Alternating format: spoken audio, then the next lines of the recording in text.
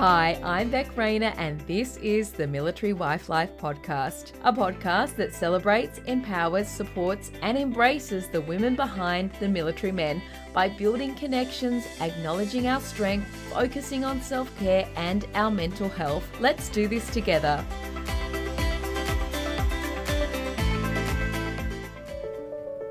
This episode of the Military Wife Life Podcast is brought to you by Defence Bank. Have you been impacted by bushfires? As the bushfire emergency continues, Defence Bank are thinking of all its members and their families in the fire-affected areas of Australia. If any members are experiencing financial hardship as a result of the bushfires, Defence Bank want you to know that you can count on them for support. Defence Bank encourage you to contact them on 1800 033 139 when the time is right to find out how they can help you in your time of need.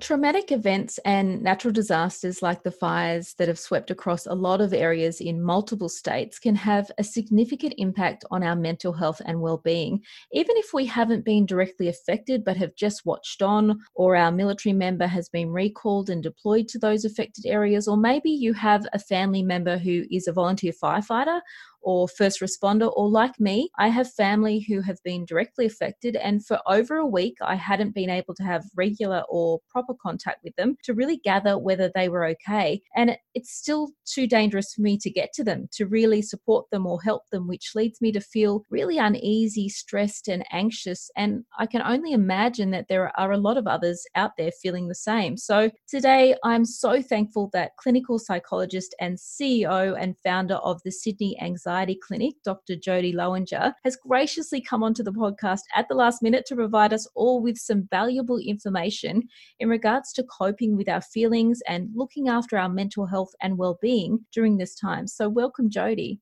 Hi, Beck. It's such a pleasure to be here. Thank you for the opportunity to help the community, because it's been something that I've been wanting to do. So, yeah, really great to speak with you all. Thank you so much. So how do we come to grips with the fact that our military members or first responders are being sent into locations that are still not 100% safe? Obviously, we know our partners know what they're doing when it comes to their jobs, but military members and first responders aren't firefighters. How can we work through any feelings of unease, especially when we see 24/7 coverage in the media? So we have a picture in our heads of what they're facing and how unpredictable and dangerous it can be in some of those areas. There's certainly strategies that we can do to help deal with that stress. And one of the first things is recognizing that all feelings are okay in these situations. It's really normal and just part of our normal human response to be stressed, to be uneasy and agitated in these situations. If we acknowledge those experiences, those feelings, and respond to those feelings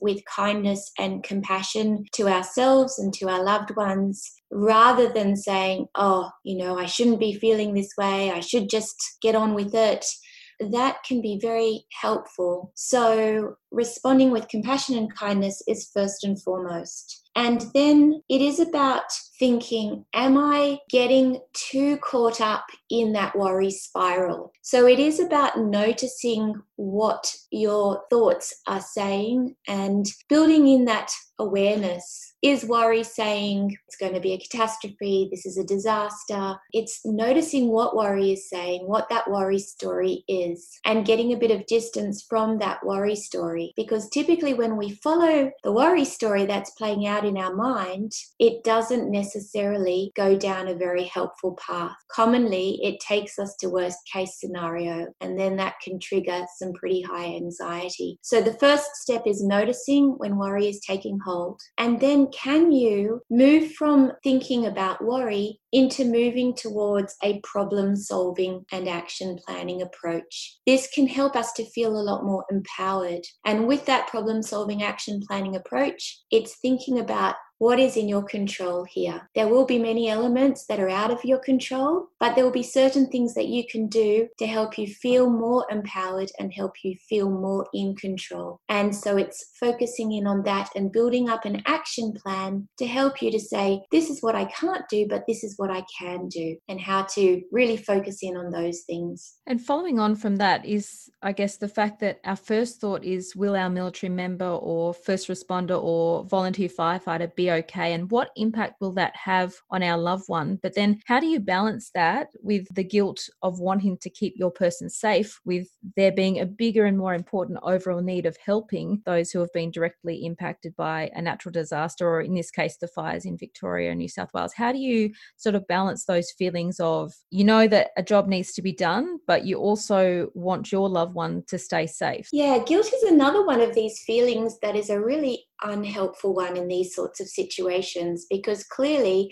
when we're thinking logically, we can recognize that guilt is pretty unfair and unreasonable, because of course you're going to feel stressed, and of course you're going to feel concerned and wanting your loved one to be close to you and not be exposed to the stress and the challenging scenario that they're involved in. And so if you can, again, like with worry, notice when guilt is taking hold, and just changing that and letting go of that guilt, and recognizing that it is okay to be feeling stressed. It's okay to have these feelings, and recognizing that what can I do instead of this guilt, which is actually really quite mean to ourselves, is how can we respond with self-compassion and kindness to say, this is a really tough life experience. It's a horrendously tough life experience for the individual, your loved one or a friend or another member of the community. And instead of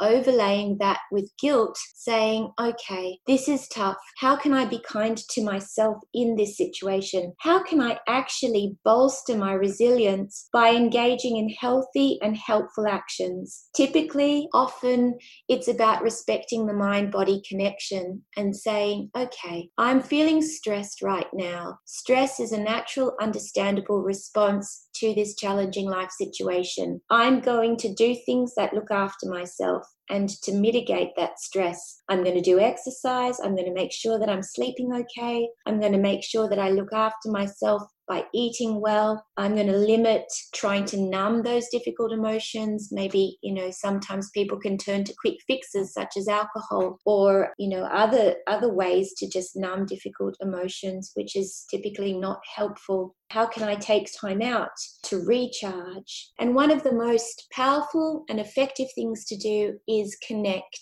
Connect with loved ones, connect with friends, connect with community. And whether you're part of the military community or other communities, what we can really gain strength from is the power of community. And if we think about what's going on in Australia at the moment, and what gives me an overwhelming sense of pride is the magnificent sense of community that is really at play at the moment in our national sense of community, and how people have rallied around to support one another, both in a very, in a financially charitable way, with material goods, and just being there to love and support one another. So it's how can we tip that focus back onto the positives and recognize the wonderful sense of resilience that can be received by just being there for one another. Gathering from what you've already said, is the main takeaway is that your feelings are valid, and acknowledging those feelings helps you move forward from those instead of, I guess, sitting in them. Yeah, that's spot on. If we validate, acknowledge those feelings, we stop the struggle with the difficult feelings. And really, when we are feeling stressed and anxious, it activates this part of our brain, the amygdala, which is the fight or flight part of our brain. It's our brain responding to threat. And when it's a worry thought, it's a perceived threat. But in this situation, there is real imminent danger at play. And so our brain does want to get hijacked by that part of our brain. That's the amygdala, the fight or flight reaction, the stress reaction. And if we struggle with those feelings, we are keeping that part of our brain active. We're actually fighting with the worry rather than acknowledging and accepting the worry, which typically calms and quietens that stress reaction down. It's mindfulness. It's about noticing, acknowledging, and then realigning to helpful, value-driven actions, which is about surrounding ourselves with things that give us a sense of calm, a sense of looking after our well-being, and looking after our loved ones. I guess also, while we're on the topic of, I guess, acknowledging our feelings and looking after ourselves during this time, if we have kids, how do we manage what we tell them? How do we explain that our military member or first responder or volunteer firefighter is helping the people who have been affected by this often scary and huge event without worrying them, because they may have seen or heard news footage and then maybe feel that their mum or dad or family member is going to be in danger? How do we manage kids and what we tell them, and how we also cope with their emotions surrounding this? It's such an important question. First and foremost, we have to look after ourselves as parents. Looking after your own needs and self-compassion and self-care is critical, because we can't pour from an empty glass. So looking after yourselves in order to be able to help our children is really important. And children need our strength. In these situations, if there is this kind of pervasive sense of unease that's taking hold in society at the moment, and as you suggested, through what children hear, either from other people talking about it or from what they're seeing on through the media, they need our reassurance and will look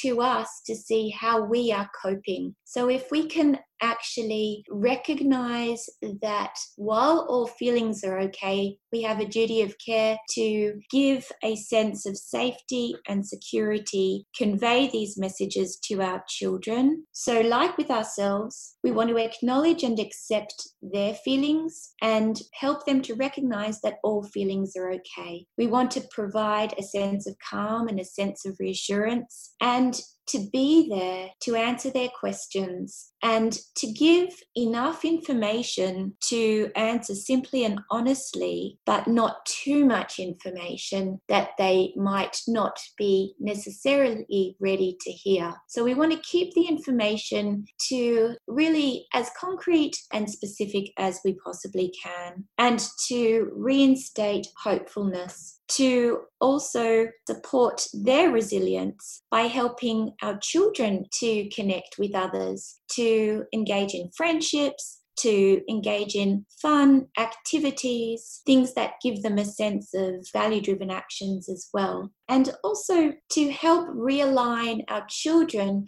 to thinking about the positives, such as we're doing with ourselves as well, for them to see the magnificent response of Australian society and the global community that we live in now, and the wonderful acts of generosity that are being experienced from across the world. So by this, it allows children to get a sense of really the goodness of humankind and to learn about how to support one another in challenging life situations. We really shouldn't be just brushing their feelings aside as, oh, you know, it'll be okay, or don't you worry about it, it's fine. Or instead of doing that, or I guess exposing them to too much news coverage or coverage on the radio or whatever the case may be, we should be giving them that little bit of information that will help them feel more secure in the situation, but in the same token, acknowledging their feelings and allowing them to have them, as opposed to sort of pushing them aside. And Correct. I mean, you can certainly use other activities in such a way as, you know, we're not going to let this get us down. We're going to re-engage or engage in things that are fun and positive activities that has the added bonus of being a distraction, but it's not for the purpose of being a distraction, because that is really getting hooked into that kind of struggle with the unhelpful things. We don't want to do things just for the purpose of distraction. We want to do things because they are just simply value-driven actions that help us to feel good by the very nature of the things that we're getting on with. So that is very helpful. You want to be cautious as loving parents and caregivers to to say things to your children that are keeping it honest and keeping it real. So wanting to be cautious of not saying too much that puts you in a position where it's not conveying the complete honest picture, but it's limiting the amount of information that you provide. So it's giving enough to create a sense of certainty and comfort and stability and security amidst the uncertainty, but keeping it concrete. Similarly, with the amount of exposure to the media and exposure to gruesome images or things of that nature, just be quietly cautious of that to limit the exposure to those sorts of things, because sometimes it can tip into a bit of a preoccupation where all of a sudden it kind of takes hold and there's too much thinking and too much focusing on some of the stories of negative and catastrophic things that are taking place, and that can certainly be unhelpful in these situations. Hey Military Wife Life community, I wanted to take this opportunity to say thanks to Defence Bank for supporting the Military Wife Life podcast. But today, they actually want to say thank you to you, the spouses on the home front, keeping it all together while their ADF members are sent to work in the bushfire aid and support effort. Defence Bank say thank you to those ADF members for their service, and thank you to the spouses for supporting those members.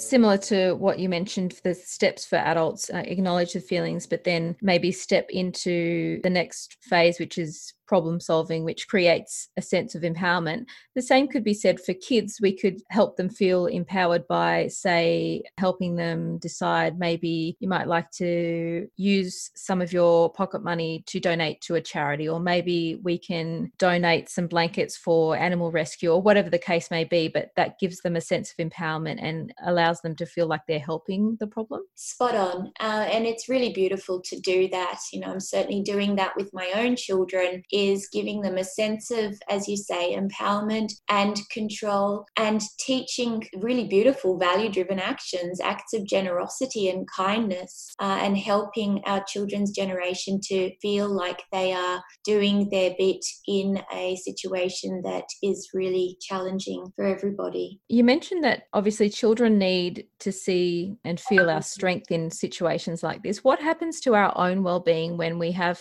to be strong for our extended family or our kids, and we have to keep control of our own fear to help others around us? What sort of happens with, putting on that brave face during the day? How could that affect our well-being? Is it important to then acknowledge that, okay, now's my time to process what's happening and feel those emotions? How do we sort of balance that? Yeah, so to again recognize that this is tough and very important to look after yourselves, and because we can't just soldier on, we have to be purposeful in looking after our mood and doing things that are evidence-based to help with that emotional spiral that can happen. And again, it's fitting our own oxygen mask in order to be able to help our children. So typically what can be very helpful with that is, again, as mentioned earlier, the mind-body things. So thinking about exercise, sleep, eating well, and connecting with community and people who give us a sense of joy and comfort. And, it's okay to be purposeful in who we choose to surround ourselves with and who we choose not to surround ourselves with. That's absolutely fine. But then day-to-day activities that are known to help to be mood boosters are, getting on with things that give us a sense of achievement and mastery. It might not be, making these big life decisions. It might just be small acts of practical things and acknowledging some things that we're getting on with in our day-to-day, and being proud of yourselves for being able to just, tick things off amidst the challenging time that's going on. And it is about doing things that are fun and pleasant and give us a sense of joy every day. Even if you don't feel like it, sometimes you've got to fake it till you make it with mood. Very important. When we're feeling down, what can happen is we want to withdraw and we want to just not do anything. And so if we listen to that and we allow that to boss us around, that makes us feel worse rather than better. So sometimes we have to be quite purposeful in standing up to that and doing things and making these specific choices to instill positive, pleasant actions in our day. Sometimes we actually need to be purposeful in scheduling it into our day to make sure that it happens. Things like acts of kindness are actually really good in boosting our mood. So acts of kindness to oneself and acts of kindness to others. These are evidence-based strategies that can help to look after ourselves in order to be able to be really effective, strong caregivers to our children and our family and our friends. And then I guess, how do we support the military member or the first responder or volunteer firefighter who has been sent in to help following a natural disaster, and at times when the help is critical and the devastation is very real and raw, we're back at home carrying on with our day-to-day, and anything happening back home can sort of seem trivial. How do we support them from afar while juggling the needs of everyone else? There's so much that you can do to help a person who's amidst the challenge, whether they are currently in that environment or whether they've come back from this traumatic life experience. First and foremost, it's just to be there, to really recognize again the power of connection and the power of acknowledging emotions and validating those emotions. So it's really about listening and just not necessarily pushing for the information,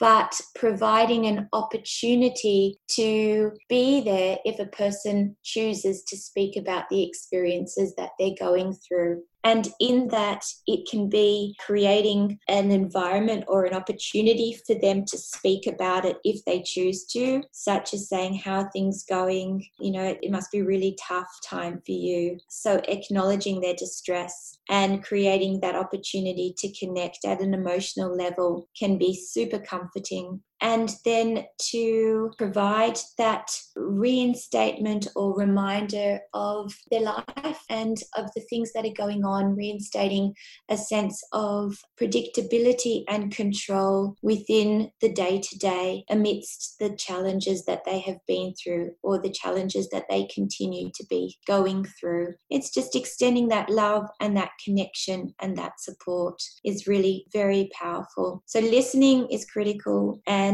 not necessarily tipping to problem solving too quickly, but asking, what can you do? Is there anything that you can do to help? If we are feeling, I guess, as spouses, that our loved one who has returned from that situation or seen that devastation or been in an area that was very real and raw, like the fires that have recently happened, how can we support them to seek professional help? How do we allow them to come to the realization that they might need a little more help than just from within the home? Yeah, it's recognizing that there are stages of trauma, and in the initial stages of a person who has been through a traumatic life experience, such as the horrendous things that are going on with the bushfires at the moment, there are many faces to trauma, many different emotional responses that can take hold, and they are really predominantly normal human responses to difficult experiences. So in these early stages, it is about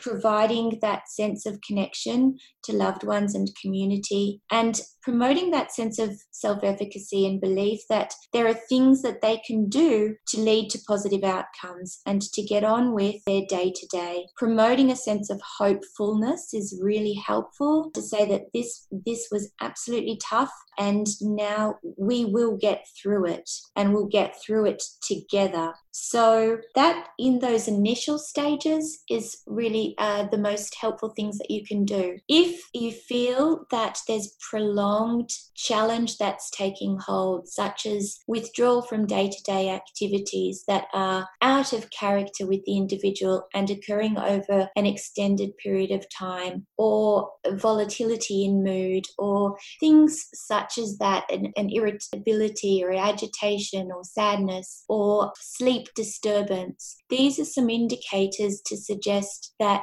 something more is required, such as engaging with a mental health professional. And it might simply be, a first step is perhaps making contact with your GP, with your general practitioner, who is typically really skilled in doing an initial assessment and providing some initial strategies to help. But ultimately, ongoing care with a mental health professional can be incredibly helpful. Typically, there are some very powerful practical strategies that we can do, as a doctor of clinical psychology with a focus on stress and anxiety. I work with people who have gone through traumatic life experiences all the time, and we see really positive outcome with the right evidence-based treatment for trauma. So please don't hesitate to seek out the help that you need. It's not a weakness, it's actually a strength. It's a brave action to seek out the help that you need and to recognize your worth in looking after yourselves. So it's these kinds of messages that you can convey that can be very helpful to your loved ones coming back from the traumatic work that they've been doing. And then also, I guess, just on that, there's a certain expectation that people who have been, I guess, on the front line and have seen the devastation firsthand or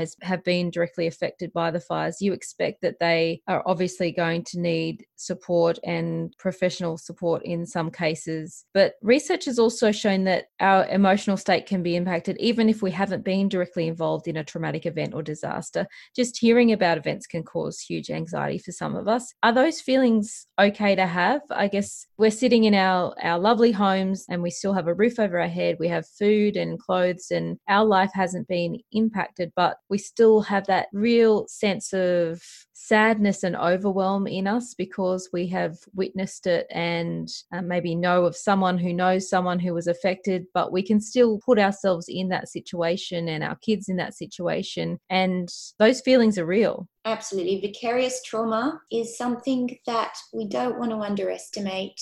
And it is important to recognize that if you are feeling the stress and it's impacting you day to day and it's impacting your sleep or your capacity to get on with life in a way that you would otherwise be engaging in, then you are worth seeking out the help that you need. This is just part of being human. It's not something that is a weakness. It's really hard times at the moment that families are enduring. And if you have got this emotional consequence, that is demonstrating your capacity to feel at a deep level.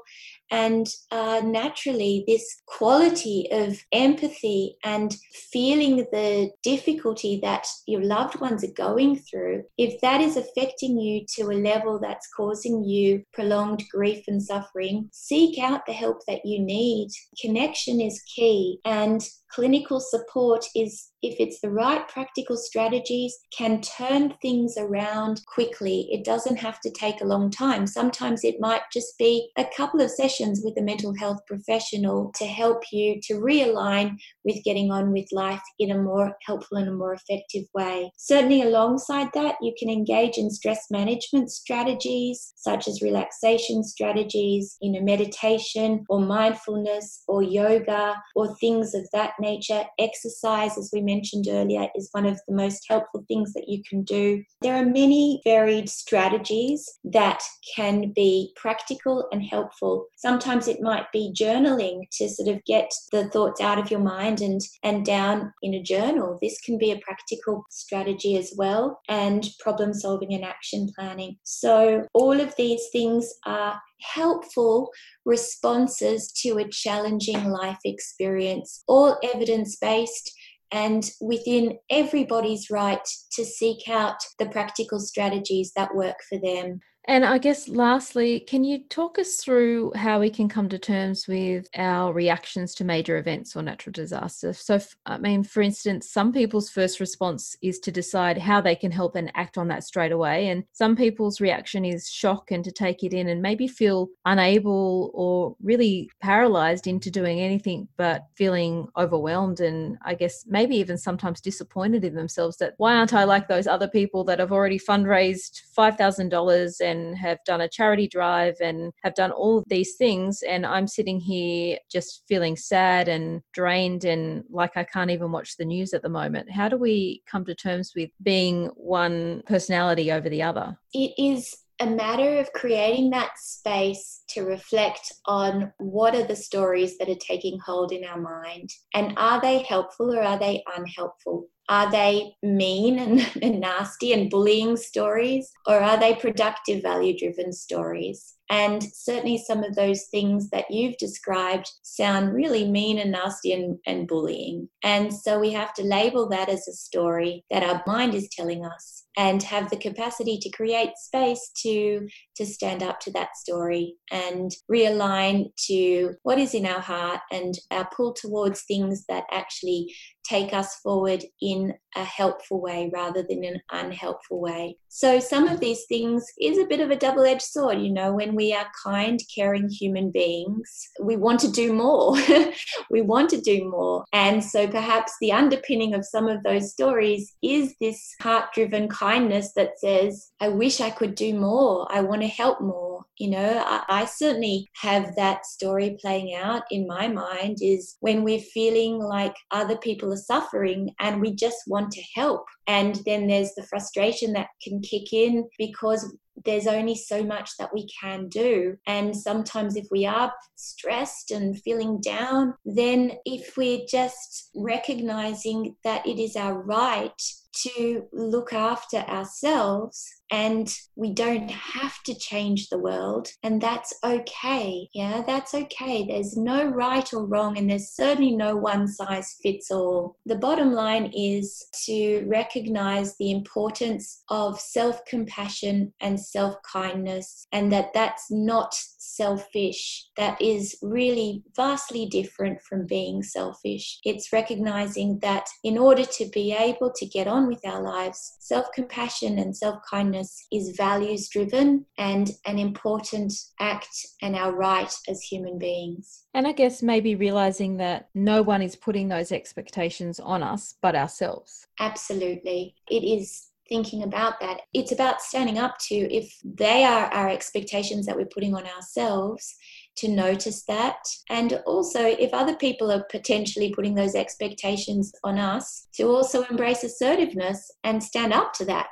And that's also our right, because everybody has their own way of working through the stress and the secondary trauma and challenge that is evolving out of this very, very difficult life experience that as a national community we're going through. And there's no one size fits all. It is about thinking about what works for you. So long as you're engaging in things that are helping you and looking after yourself, that is very important. And if we can then do things that support the greater community, if we have got the capacity to do that, then that's a great thing as well, of course. And I guess those limits might be that we're without our military member because they have been sent away to help with on the front line, or the first responder, or a family member, or a volunteer firefighter. So acknowledging that we need to